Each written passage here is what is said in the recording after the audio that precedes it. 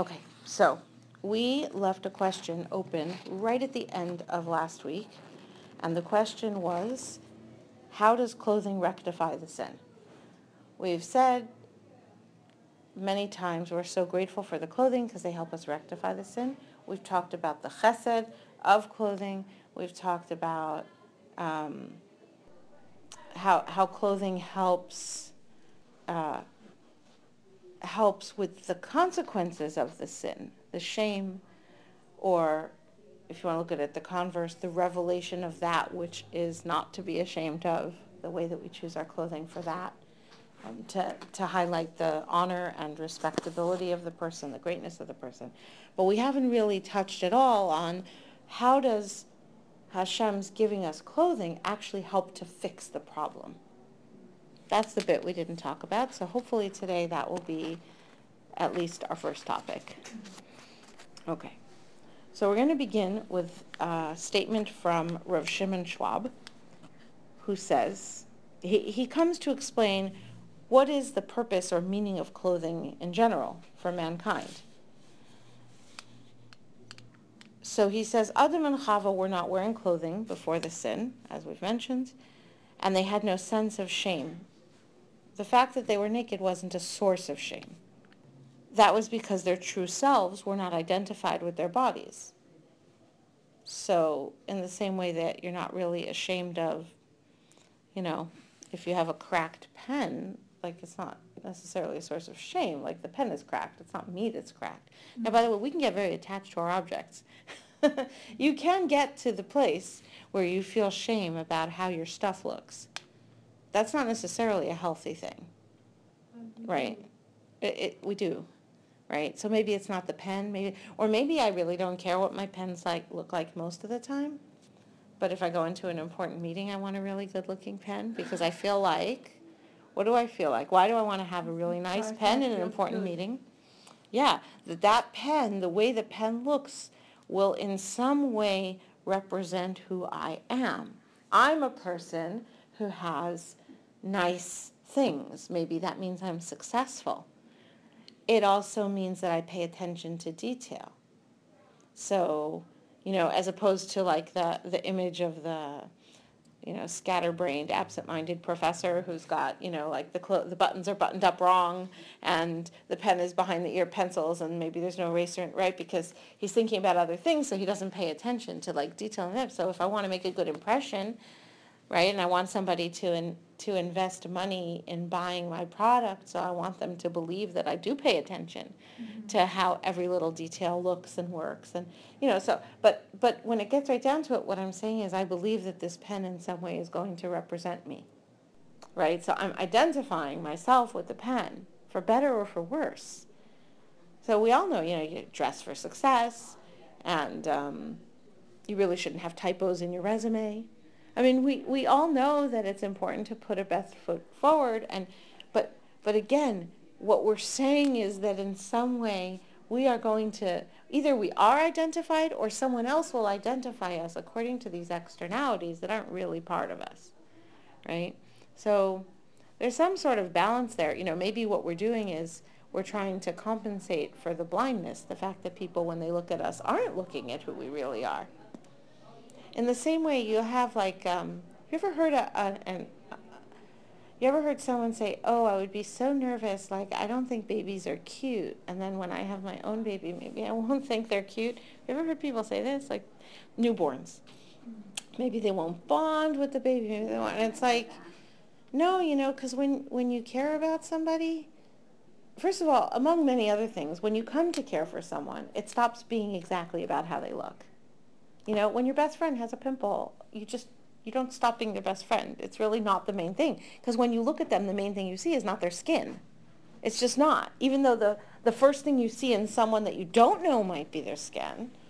But once you get to know somebody, once there's something more in them to see, then you don't fully, if I hope that if I came in with a broken looking pen or I don't know, like a stain on my finger, well, at least you wouldn't completely judge me according to that, because we go back a little way together. So there would be some more depth to what you would know about me than that, and vice versa. But so there is this kind of the attention we pay to the way that these things look has to do with our identification with the surface appearance, with the lack of seeing in deeper. Okay, so Adam and Chava, who were not dealing with that, there was no sense of shame because that's not who I am. I'm not like keratin or, Dermacell. Like, that's not me. That's not who I am, so wouldn't really notice that. That's not really a big deal. By the way, there are some people who get so hung up on how things look. That's how they judge everybody else, including themselves. So maybe they always have it, like they really always look put together. But sometimes it's more than that. It's really too superficial. They're almost like depressing. Like you almost feel like they don't know how to look at anything more than that. Mm-hmm. That's really sad too. I don't know if you ever run across someone like that where they're like, most people will surprise you by having more depth to them than what it appears, which is a good thing. But sometimes it's a little depressing to meet someone who's like so. I made that mistake. I judged somebody by their skin. I met a woman who, it was pretty obvious she'd had pretty extensive plastic surgery, and like, you'd think like at some point, I don't know, 70 years old, like when is the point where you stop wearing the high heels and the leather mini skirts? I'm not sure, but definitely like, I looked at that and I was like, superficial. Now, that was judgmental of me. It turned out this person had a lot more to them than that. It could be they're very superficial about appearance. It could be.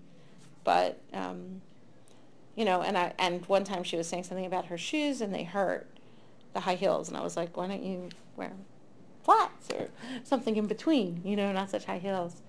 And she said, because if I don't wear the high heels regularly, I won't be able to wear them at all since that bad car accident where I was thrown through the windshield and had to have all the surgery and my legs aren't quite right. And I was like, whoa, what do I know? What do I know, really?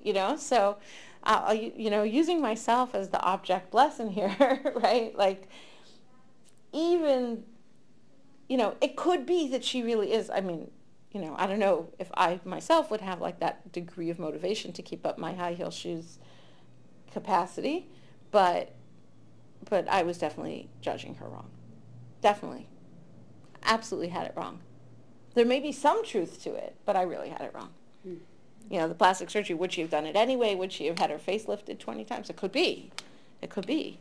But what do I know? Her face had to be rebuilt. That's not a sign of her being, like an outward superficial person. So kind of like qualifying that, because I'm just trying to qualify, like sometimes when we learn the lessons, the most important thing is just really to learn it about ourselves.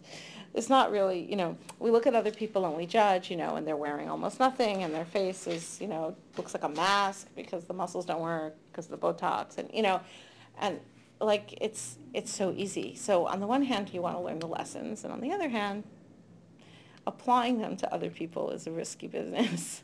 Miriam Adahan gave me once this amazing example. She was going over like an exercise for turning around your thoughts and your judgments. And she gave an example. Let's say you see a girl and she's like really not dressed sneakily, and you judge her and you think like, how could she walk out that way? And then she turns it around and says, well, where are the places where I'm not sneaky in my life? Yeah. And I was like, so for my first reaction, I was like, well, I dress sneakily. And she's like, yeah, but I'm sure there are other areas, if you notice she's unsneaked, where you are in your life where you're unsneaked. Yeah. Like, that's interesting. Right. But it's so right on, so. It's very right on. It's very right on. It also can be helpful, kind of like similar to what you said, which is sometimes it's because we're comparing to where we are.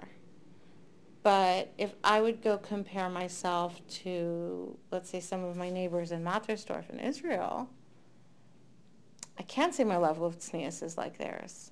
I'm not talking about dowdy or not dowdy or whatever, right? I really can't say that. I can't say, like, the length of my skirt. For the sake of the recording, I wear them very long. I'm also very short. Okay? But that's not always the most tznius, right? If you're wearing a really long skirt, sometimes the shape of your legs can show. I won't notice it on myself, but I could see it on someone else. Do you see what I mean?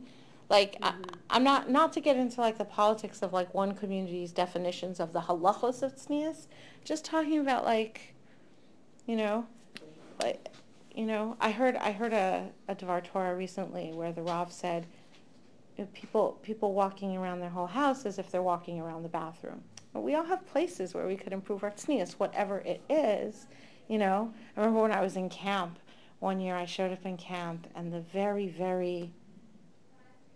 great Zahava Bronstein, Allah HaShalom, said to me, Sarah, we don't wear our hair loose and flowing like that. Now, I had no idea. I'm like an LA girl. Like, I really had no clue, I was like, okay. And I put on a ponytail. I mean, she said it in a way that made me feel great. I didn't feel at all looked down on. I didn't feel like, oh, I was so not tznius. What's the matter with me? It wasn't like she said it in such a nice way. And it was no big deal. I just put my hair in a ponytail, But, like, it was a lesson. It was a lesson that we think we're tzniistic, and maybe we are. It's good. But before we start going to judge other people, we might say, well, is there someone else, looking at me who could say the same thing? And how do I feel about that? My point is not that we need to all go around judging each other and trying to judge ourselves according to other people's standards, because that's not necessarily helpful. It's the opposite. How do I feel about it when if someone would judge me? How would I feel about it if someone would say to me, oh, well, that's so... and now let me turn that around and say, so how's this person going to feel if I think that about them? Is it true? Maybe nowadays somebody who grows up here in Los Angeles and has, no Jewish education at all, maybe the fact that they're wearing, a tank top, maybe it's actually modest. What do I know what they were thinking in the morning? Maybe compared to what all their friends are wearing, now that the crop tops are back in style, maybe the fact that their shirt's tucked in was already a decision of modesty, They're back in style. I've seen a couple of them, including at the trampoline jumping place, which is maybe not the world's most advisable place to wear a crop top. Anyway, yeah, tell me about CS.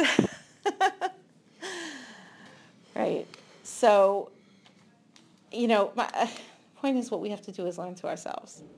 And when when we catch ourselves judging other people, which we will do because in order to have a standard, you have to you're not supposed to be blind to what's going on around you. We do have to recognize what's going on around us. But there's something to be said for trying to frame it the other direction and see how we look when the spotlight shines on us too, and how we feel about it. Because that might change how we respond to other people who aren't. Maybe they're not in the right place, but how do I feel when I'm not in the right place? Right? How would I get... I have a friend who once pulled up at a gas station, and there was someone there who must have been dressed really, really... Because, like in a gas station, like who could it be already? Like, how much worse can it be than what's in the street all the time? She opened her trunk, took a sweater out, threw it over this girl's shoulders and said, oh, you poor thing, you lost your clothes, and drove away. I don't know. It's funny, this person must have gone home also laughing, but that's a really different way. Now, I'm assuming that wasn't Jewish, but I don't know who it was that she decided needed a little more coverage, but the person probably wasn't humiliated, and also probably wasn't furious, and potentially might have thought about something different when they got dressed the next day. Potentially. Might have crossed her mind, gee, I wonder how people see me when I'm dressed like that. Might not have changed anything, might have. There's different ways, so how do I want someone to tell me about stuff? Take another step in that direction, which is definitely not our topic. When I think about how I would want someone to tell me that I have room for improvement, or that it's time for me to improve in that area, it's worth thinking about how I would react. I would want them to say it this way, and even let myself act it out in my mind.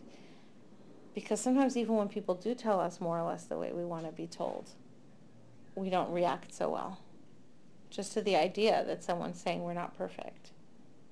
That's just the truth. So it's a good thing, when we catch ourselves judging someone else, to use that as a jumping off point. How would people look at me? How do I feel about how people look at me? And how can I accept it graciously? Now, Rav Orlowick has spoken about a definition of a professional. And I ask his forgiveness in advance because I don't have the definition 100% word for word clear in my mind. So I hope I'm not misrepresenting it, even though I surely will misquote him. A professional, the more you tell him what needs to be improved, the happier he is. So the example he gives is when he was asked to edit or proofread or correct a book for ArtScroll. He says this on tape, so that's how I know. So I guess it's public information. And he was a little apologetic. He said to Rabbi Sherman, I'm sorry, like I keep sending more and more like corrections. Rabbi Sherman was like, no, I'm so happy, send more. The more you find, the better the end product will be, the better the book will be. If you catch typo, right, if you own a publishing company, you hire proofreaders, which means you're hiring people to find your mistakes so you can fix them. That's a professional. But that's different than if, like, I mean, a lot of people have a lot of opinions and comments about many things, and that's one person's opinion. It might not be valid. It might not be valid. Okay, so here's an approach. An approach goes like this. It says, Ribbono Shel Olam, I want to become greater. Perhaps it would be a gaiva for me to aspire to become great. But surely I can aspire to become greater than where I am now. And the fact that I woke up this morning means that there's room for me to become greater. You see in me that potential. Otherwise, I wouldn't still be here. So, oh, by the way, the fact that a person passes away is not a comment that they aren't great. It only means now they've moved to a phase of not becoming greater. Sometime we'll talk about it and about the power of Kedusha and Kaddish and mitzvos for Ilui Neshama, but that's really not our topic today. Ribbono Shel Olam, I want to become greater. I want you to look at me and be happy with what you see.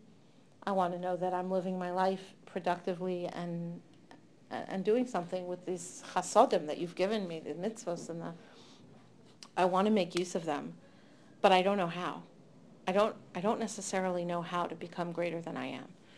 So please tell me gently. That means help me read the right books that will inform me. So I read something and I hear and I'm informed and then I'm able to integrate some of that, right? If I read a book about halacha, so then I know something more. That's a pretty gentle way of hearing. By the way, some people can't handle that either, right? So this is about opening up ourselves to saying, no, this is actually what I want. This is what I aspire to. I want to be a professional human.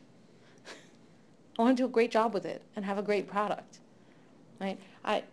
Maybe that the people in whom I feel complete confidence that they love me and care about me should be the ones who tell me if there's something I need to fix, because that could be less painful sometimes than here. So, but that's the opposite, because sometimes when people who we care about make a comment or they criticize us, we get so explosive. Like, why are you telling me? You always do it to me too, right? But really, maybe, I mean, everything that happens to me is something that Hashem has sent to be within my environment, so that otherwise I wouldn't know about it. When it happens to somebody else, I wouldn't know about it.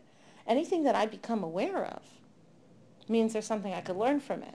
So I can't become like obsessive compulsive, because I'm not, that's what it would be. I'm not at the level of evaluating every single thing that comes into my line of sight. I'm not at that level. But at least on the kind of bigger things, and I could say, okay, wait, what am I supposed to do? What are you telling me?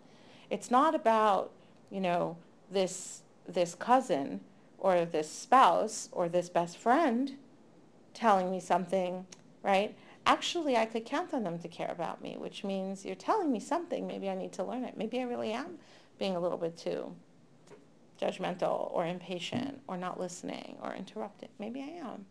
So maybe you're telling me something. Now, it could be that what I'm being told is something different. Like you said, sometimes people are giving an opinion and they're wrong, right? So somebody's telling me, I don't know, you should never wear that color, or you should, I don't know, whatever it is, and maybe they're wrong. So I have to hear, it doesn't mean that everything someone says to me I have to accept as being correct. It's just that everything someone says to me I have to accept as being Hashem telling me something. It could be that what he's telling me is that I need to reevaluate this issue, even if I end up at the same conclusion, because there is such an idea, right? Somebody once asked, I'm trying to remember if I heard this on a tape from Rabbi Orlowek or if I heard Rabbi Goldberg say it in Rabbi Orlowek's name like 25 years ago. Now I'm not sure. It could be it's both. Somebody was saying, isn't it a good sign when things are going smoothly? Mm-hmm. Right? So the really simple example is, you're going somewhere and all the lights are green. All the lights are green. But sometimes it isn't only that, right? Sometimes it's big stuff. Things are really going smoothly. Like you start to make a deal and it goes really well, and mm-hmm. right? Like, doesn't that mean you're on the right track? God is helping you. It shows you're on the right track, which suggests that the opposite would be true. If that's true, if that's true, if that's true, it's not. Then that would mean the opposite were also true. That when you're going somewhere and you get every single red light and you run out of gas and have to stop for gas, and now you're really late, and then you get there and discover you have a big run in your stocking, that you're doing the wrong thing. And it doesn't. I mean, it's so obvious that it doesn't mean that, right? And we also know that sometimes the most important things in life take the most effort. We have to overcome hurdle after hurdle after hurdle. Mm-hmm. And 7 times the tzaddik falls and keeps getting up. And so what can you make of the fact that sometimes things seem to be going exceptionally smoothly, and sometimes things seem to be going exceptionally difficultly? So there's a couple of things we could take from that. One thing we can take from that is that there's a purpose in things, in challenge. There's a purpose in obstacles, because God really can make things happen without any obstacles, which means challenges are there intentionally. Obstacles are there intentionally. That's number one. It's a very, very helpful thought. It also means that when you're doing the right thing and you think there's no way this can work out because we'll never get there in time and we'll never, you never. Hashem can make everything also go smoothly. It's up to him, right? So don't, chill. It's okay, right? Okay. But the other thing we learn from it is that when things are going super, super smoothly, that's a time to notice it and be grateful. When things are going super, super not smoothly and things are rough and everywhere you turn you seem to be hitting another brick wall, it doesn't mean you're on the wrong path. It means Hashem is telling you you need to reconsider your path. That's what it means. When they're not going smoothly, it does not mean you're on the wrong path. It only means you need to reconsider your path. Okay. So does it mean you're not on the right path, or does it mean that... It does not mean you're on the wrong path or the right path. It means Hashem wants you to reconsider it. Hashem is wanting you to reconsider the that's path the you're message. taking, or the end goal you're trying to all reach? Of it. The whole thing. The whole problem. Yeah, the whole thing. Like reconsider for what purpose? That you have to discover. I don't have an answer for it. So it could be perfectly the right thing. It could be that you rethink it through and you conclude, yes, this is the right thing. I should keep trying. The signal of things aren't working out is you need to think it through again. You will get some kind of greater clarity when you think it through again. Maybe I'm doing the right thing, but maybe my intentions weren't perfectly right. Maybe I'm doing the right thing and my intentions were right, and by working harder on it, I'll have more ownership of it. $10 that you pick up in the street doesn't mean to you what the first $10 that you earned, opening your new restaurant means to you. You're not going to hang on the wall a $10 bill you found on the floor, right? There's a certain ownership, a certain pride in what you work harder on, that you would never give it up. Maybe you're doing the right thing and you have the right intentions, and you have to work harder to get it right. Torah is acquired that way. You do have to work hard to get it.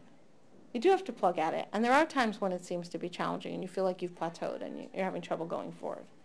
Eretz Yisrael is acquired that way. All good stuff is acquired with extra work and effort. That's so that you can have real acquisition of it. What in English we'd call ownership.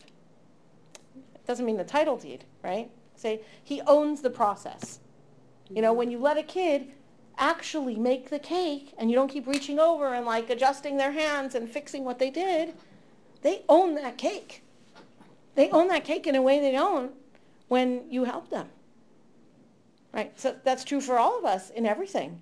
We own stuff in a way, right? That's what's called niknes. Eretz Yisrael niknes b'Yisur. Eretz Yisrael is acquired, it's owned through the challenge.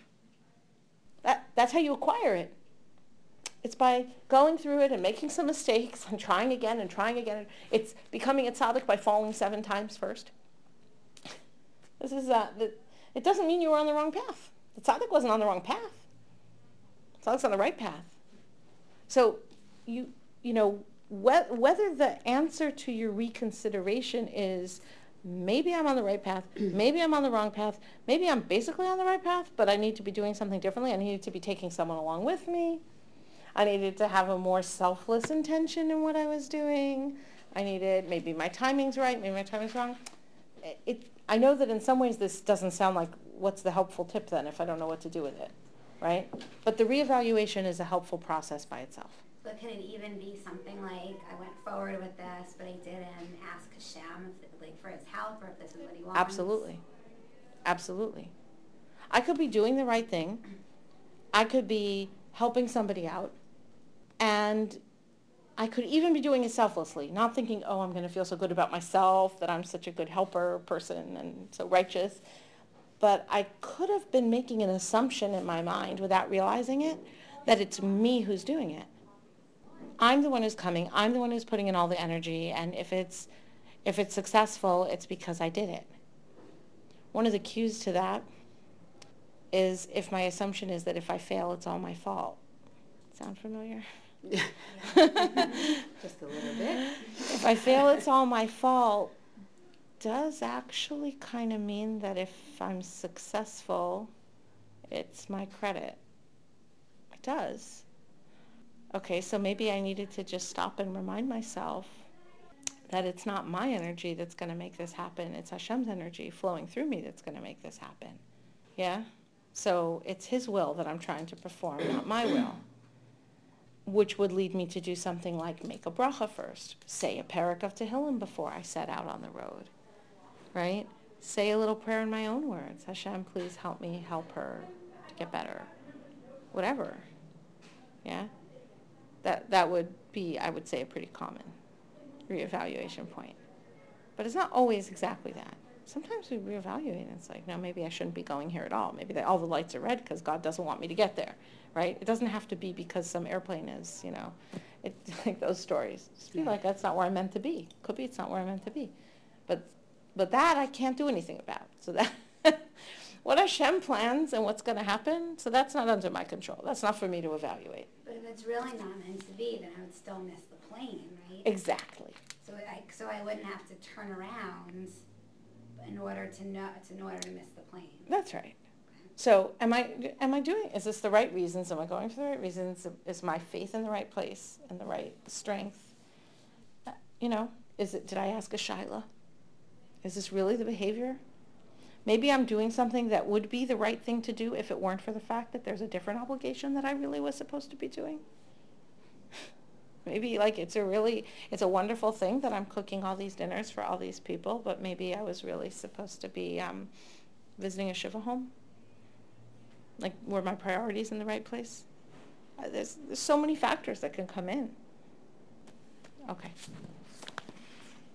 So get back to where we were. Identification with our bodies. That's where we started. All right. The shame of realizing that we've sinned is the shame of realizing that our animal nature was allowed to determine our behavior. Right? So we're covering up that animal nature. What that means, though, is, this is back to what Rav Schwab says in Rav Schwab on prayer. He doesn't say it on Malbish Arumim. He says it about tzitzis in Shema. What that means is that the fact that a person is wearing clothing is a statement that humans are elevated over animals. Not just that within the individual human, the spiritual is greater than the animal, but that on a global level, on a population level, humans are elevated over animals. We have the ability to control ourselves Animal doesn't have the ability really to control itself, right? The only way that an animal can have control over itself is by pitting two different instincts against each other and one of them winning out, right? Maybe an instinct to, an instinct to conform to the herd might overcome an instinct to run off in some other direction, or to the pack, like with a dog. Dogs will do an incredible amount of conforming if they're trained for it. But it's training and it's instinct. That's what you're doing is you're leveraging their instinct to do the training, right? They're not, a dog can't say, here's what I want to do, but what I really should do is something else completely, and then go do that. It's just not in their capacity. It's not expected of them either. They don't have to wear clothes, right? We have to wear clothes to show that, to represent to ourselves and to remind ourselves and to maintain awareness of ourselves that we are not animals. And we have the ability to control ourselves. Again, sometimes you make a statement and what it does is it suggests something else. The fact that clothing means that we can control ourselves, our animal natures, means we have an animal nature. Yeah? Mm-hmm. Okay. Which means that God gave us an animal nature. Mm-hmm. So it's not that the animal nature is what we're ashamed of. That's God-given. This is very, very deep and important point, okay? We're not ashamed of our animal nature. That's God-given. Shame comes from not controlling our animal nature. Not from having it, but from not controlling it, from letting the animal nature control us. That's shameful. But having an animal nature is not shameful. That's God-given. Okay, so the way he puts it is, man has an animal body with all its desires and urges. He has the unique ability to control them. He even has the ability to elevate and sanctify these urges. That's why I wrote, elevate and sanctify.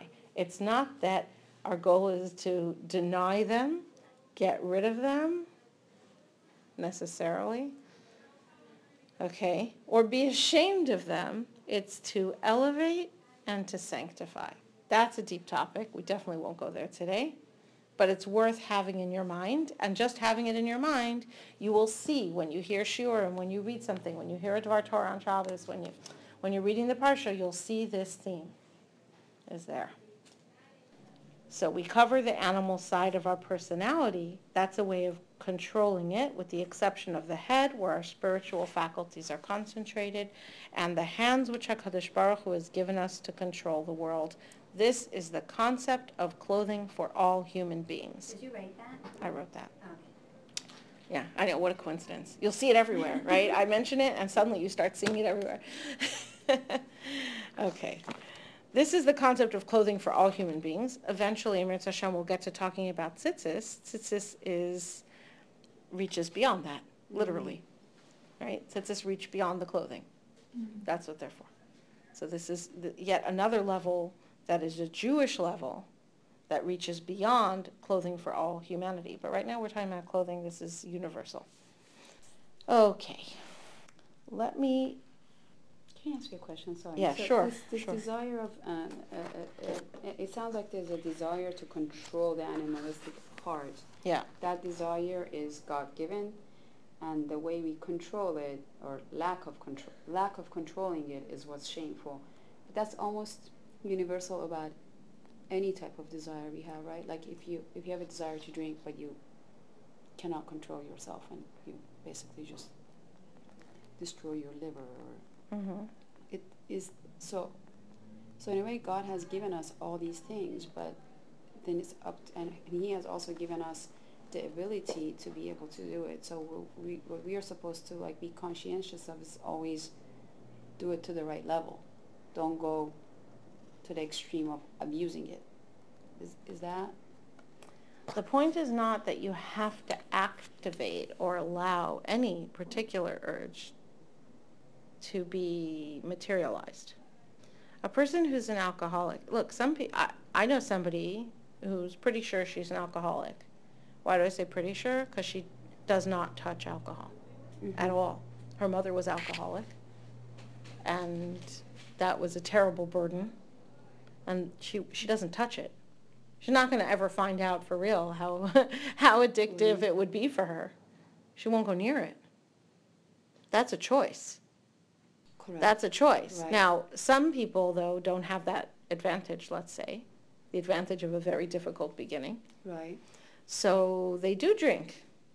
Maybe it starts with Kiddush, and then Simchas Torah or Purim, or, and there's Right. more and more alcohol, and then they, have one particular crisis, and things are really tough for them at that time. And they have a little drink, and it helps relax them, and then they feel better, and then this kind of builds on itself, Right. and they get, So, I mean, that's just like sort of a blatant example of the stuff we all do all the time. Maybe it's with food, or maybe it's with shopping, or maybe it's with whatever we use to try and soothe or distract ourselves, our cell phones, our whatever it is we use to try and soothe and distract ourselves instead of tackling our actual issues. We could all have some type maybe of addictive behaviors that we would fall back on, but we might not do it because we're making other choices. Correct. Okay. But what happens, I think what you're saying is what happens when you're in the middle of it? What if it's not about like, well, before the taiva starts, I'm making a choice, but now how do I get out of it? So that's really first of all, that's to a great extent the process of tshuva, which is a process of being able to recognize that what I'm doing is wrong, And then, to allow myself to feel deep regret, to realize what I've lost, what I'm missing, what have I become. That's painful. That's really hard. That's shame. Where have I come to? Where am I, right? I mean, this is the big driver. Without allowing ourselves to feel that deep shame, it's very difficult to make real corrections. You don't have to feel it if you're making your choices up front intellectually before you get to the taiva stage. right. But once you've already gotten into it, the ability to feel the shame, and it's not necessarily helpful to have, I'm not saying people shouldn't go to psychologists, because some of them are really amazing. But, to go to a psychologist is going to just try and help you not feel ashamed because they have some kind of belief that shame is bad, isn't going to help you, Right. right? What you need to do is have your shame get you somewhere, to say, look what I've become, right? Look at the discrepancy between who I could be and what I am. That leads to a change of my will. I don't want to be like that. I want to be someone different. I don't want to be the mom in the commercial who's looking at my phone while the toddler falls off the play equipment. I don't want to be I have this old Windows commercial that I've done for like seminary things. I don't want to be, the couple that's sitting at the table texting face to face over a candlelit, right? That's not who I want to be. What has happened to me? Where am I connected to anybody? I don't want to be a person who's bankrupt and has the house repossessed because I couldn't stop shopping. I don't want to be that. What I want to be is in control. What I want to be is, right? This is the beginning of the process of akiras haratzon, uprooting the will that was wrong, and uprooting it and replacing it with a will that is right. Right? All sin comes from foolishness. That's a chazal. Okay, that's not me making it up. Right? Why do we sin? We sin because we're looking really in the short term. I want to feel better for the next 5 minutes. Not realizing that when you build up all those 5 minutes you've lost your whole life unto it. That's what happens. If you think about it, that's what happens to an alcoholic. We all know the pattern. It's well-intentioned. They come home crying, right? I'm so sorry. They bring presents to the kids. Yeah, we know about this. And we know that, abusive husbands, right? Probably abusive wives too. Abusive husbands are just more famous. Right? And they're so sorry. They promise they'll never do it again, and maybe they really mean it, but they haven't uprooted the problem. Mm-hmm. They haven't tackled, what happens when I feel, because that's the next step. When you change your will, when you feel shame and you change your will, then comes, what can I do differently to make sure I'm not tempted again? I don't want to go there. Yes, it would be marvelous to be someone who could sit with a full wallet in a casino and not gamble. But now that I've lost my whole month's rent on it once and been evicted, maybe I won't drive through Las Vegas on my way to New York. Which is the smarter decision? You know, do we say, oh, no, you have to go to Las Vegas and you have to actually go into a casino and sit there with your wallet full and hold back? It's like, that's stupid. I need to have a pound of M&Ms in my house and hold back. That's right, because what's it worth if they're not even there? That doesn't prove that I'm, no, like the smart thing is you don't buy it. You eat something before you go to the supermarket. You order your groceries maybe online so that you don't have to see the M&Ms in the first place. And you avoid, right? That's a plan though. That's not just avoidance, right? That's called making a plan, because I don't want to get there again. I want to be somewhere else. So I make a plan and I aim for that. And then actually tshuva may be complete when you've made that plan and put it into place. And sometimes you'll be successful and sometimes not, but you can start tracking it and you can say, you know what, more and more often I am being successful, this is working. Maybe it's not working well enough, I need to tweak the plan, right? But it's a plan. And you go with it and you can see that you're making progress. Now, the sort of the fifth step of tshuva is kind of optional. Optional is the wrong word. The fifth step of tshuva is if you come to the same type of situation again, that you don't do the sin again. That's the proof that you've, in truth, uprooted the well. But you don't put yourself there, and tshuva can be complete without it. That's the halacha. Mm-hmm. That's the halacha. Your tshuva is complete after the first 4 steps. You don't need to actually face the sin again and not do it. It's a gift if you can. That's why we see things like with Yosef and his brothers, that he kind of pushed them into the same situation with Binyamin, right? With another younger brother. He put them into the same situation where are they gonna be willing to really put everything on the line to protect their brother and to consider how their father's gonna feel, in order for them to have a complete, like the totally most complete possible tshuva by, but that's because he perceived that they were ready for that. I mean, that's not, we don't put ourselves in those positions intentionally. Got it. Okay. Okay. And the reason we don't is, if we did, what would that say about how passionately we didn't want to fail again, right? I mean, if you really, if you have lost your house in a casino, you really don't want to go through Vegas. You don't want to go into Nevada, right? Because every gas station is a slot machine. Like, you don't want to go there. Yes, now you get to the point that even they offer you to do some kind of mitzvah, but That's right. still you're not going to accept it. That's right. You might say, I'm afraid I can't take a job in the Las Vegas Kollel. Maybe for you. Now, there's some people it's not an issue for at all. Like, just not a big deal. They're not tempted by it. They don't go there. It's just not their thing. But we all have something. It's just not necessarily gambling. Mm-hmm. We've all got something. Okay.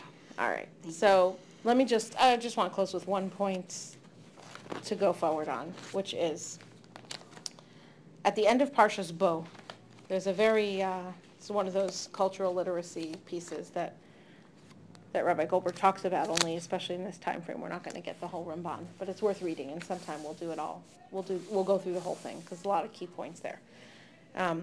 But one of the points that he makes there is, when a person does even a small mitzvah, okay, we're talking, for example, about how I choose my clothes in the morning, or how I choose my clothes in the store, or when I put on the clothes and I realize, could be it's a little tight. It might not be a halachic, it might be covering everything, but it might be revealing it even while it's covering it. Maybe that's not where I'm holding. And therefore, instead of putting it back in the closet, I put it in a giveaway box, right? These are decisions. This is how we make decisions. When we choose to do something like that, it can be a small mitzvah. The example he gives is hanging a mezuzah. That's for other reasons. We'll get there someday, B'nai Hashem. When you do the mitzvah,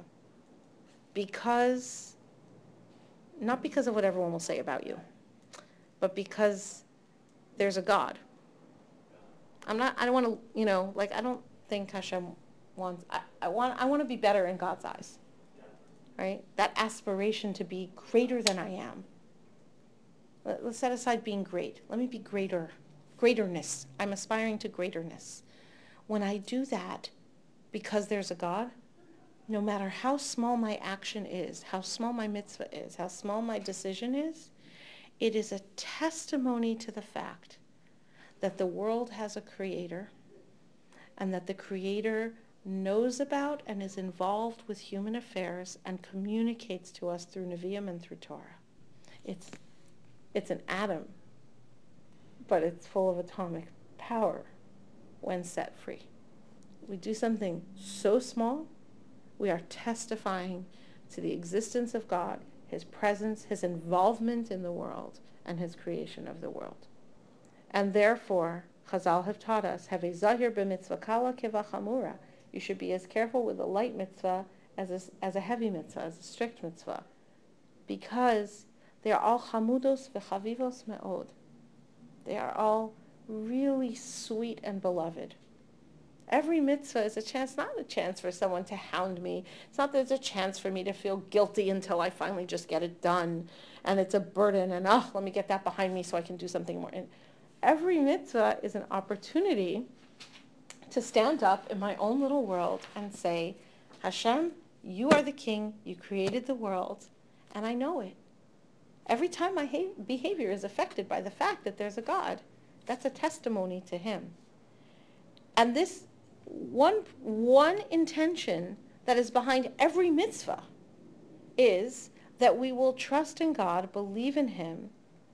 We will thank him for creating us. And this is the purpose of creation. This is what we're here for, whether the big or the small.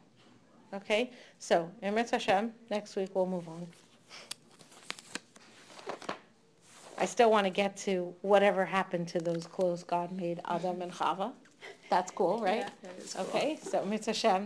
I will send an email out, but my plan right now is that I will have shir this coming Tuesday, but not the 2 Tuesdays following that. I'll be away. Okay. Okay? Or at least maybe I'm coming back on a Tuesday morning, but You cannot. it's ambitious enough to think about trying to do the shir right before I leave, but to do it when I come off a plane, no, I've done crazier things. If I could do that for a patent hearing, why shouldn't I be able to do it for a shir, really? Are you flying direct? Yeah. It's such a long flight. It's a long flight. I don't want to be stupid, about committing to something that I'm not able to actually do. But, when I know I have to actually perform for 8 hours at a patent hearing, I also will insist on being upgraded to business class, and I'm not sure I'm going to do that for this flight. So, so we have to make allowances upon arrival. How do you do that? Do what? Get upgraded to business class? You get your boss to pay for it because they're sending you to perform, and if you have to get off a 15-hour flight, and Mrs. Littner, what do you do? what do I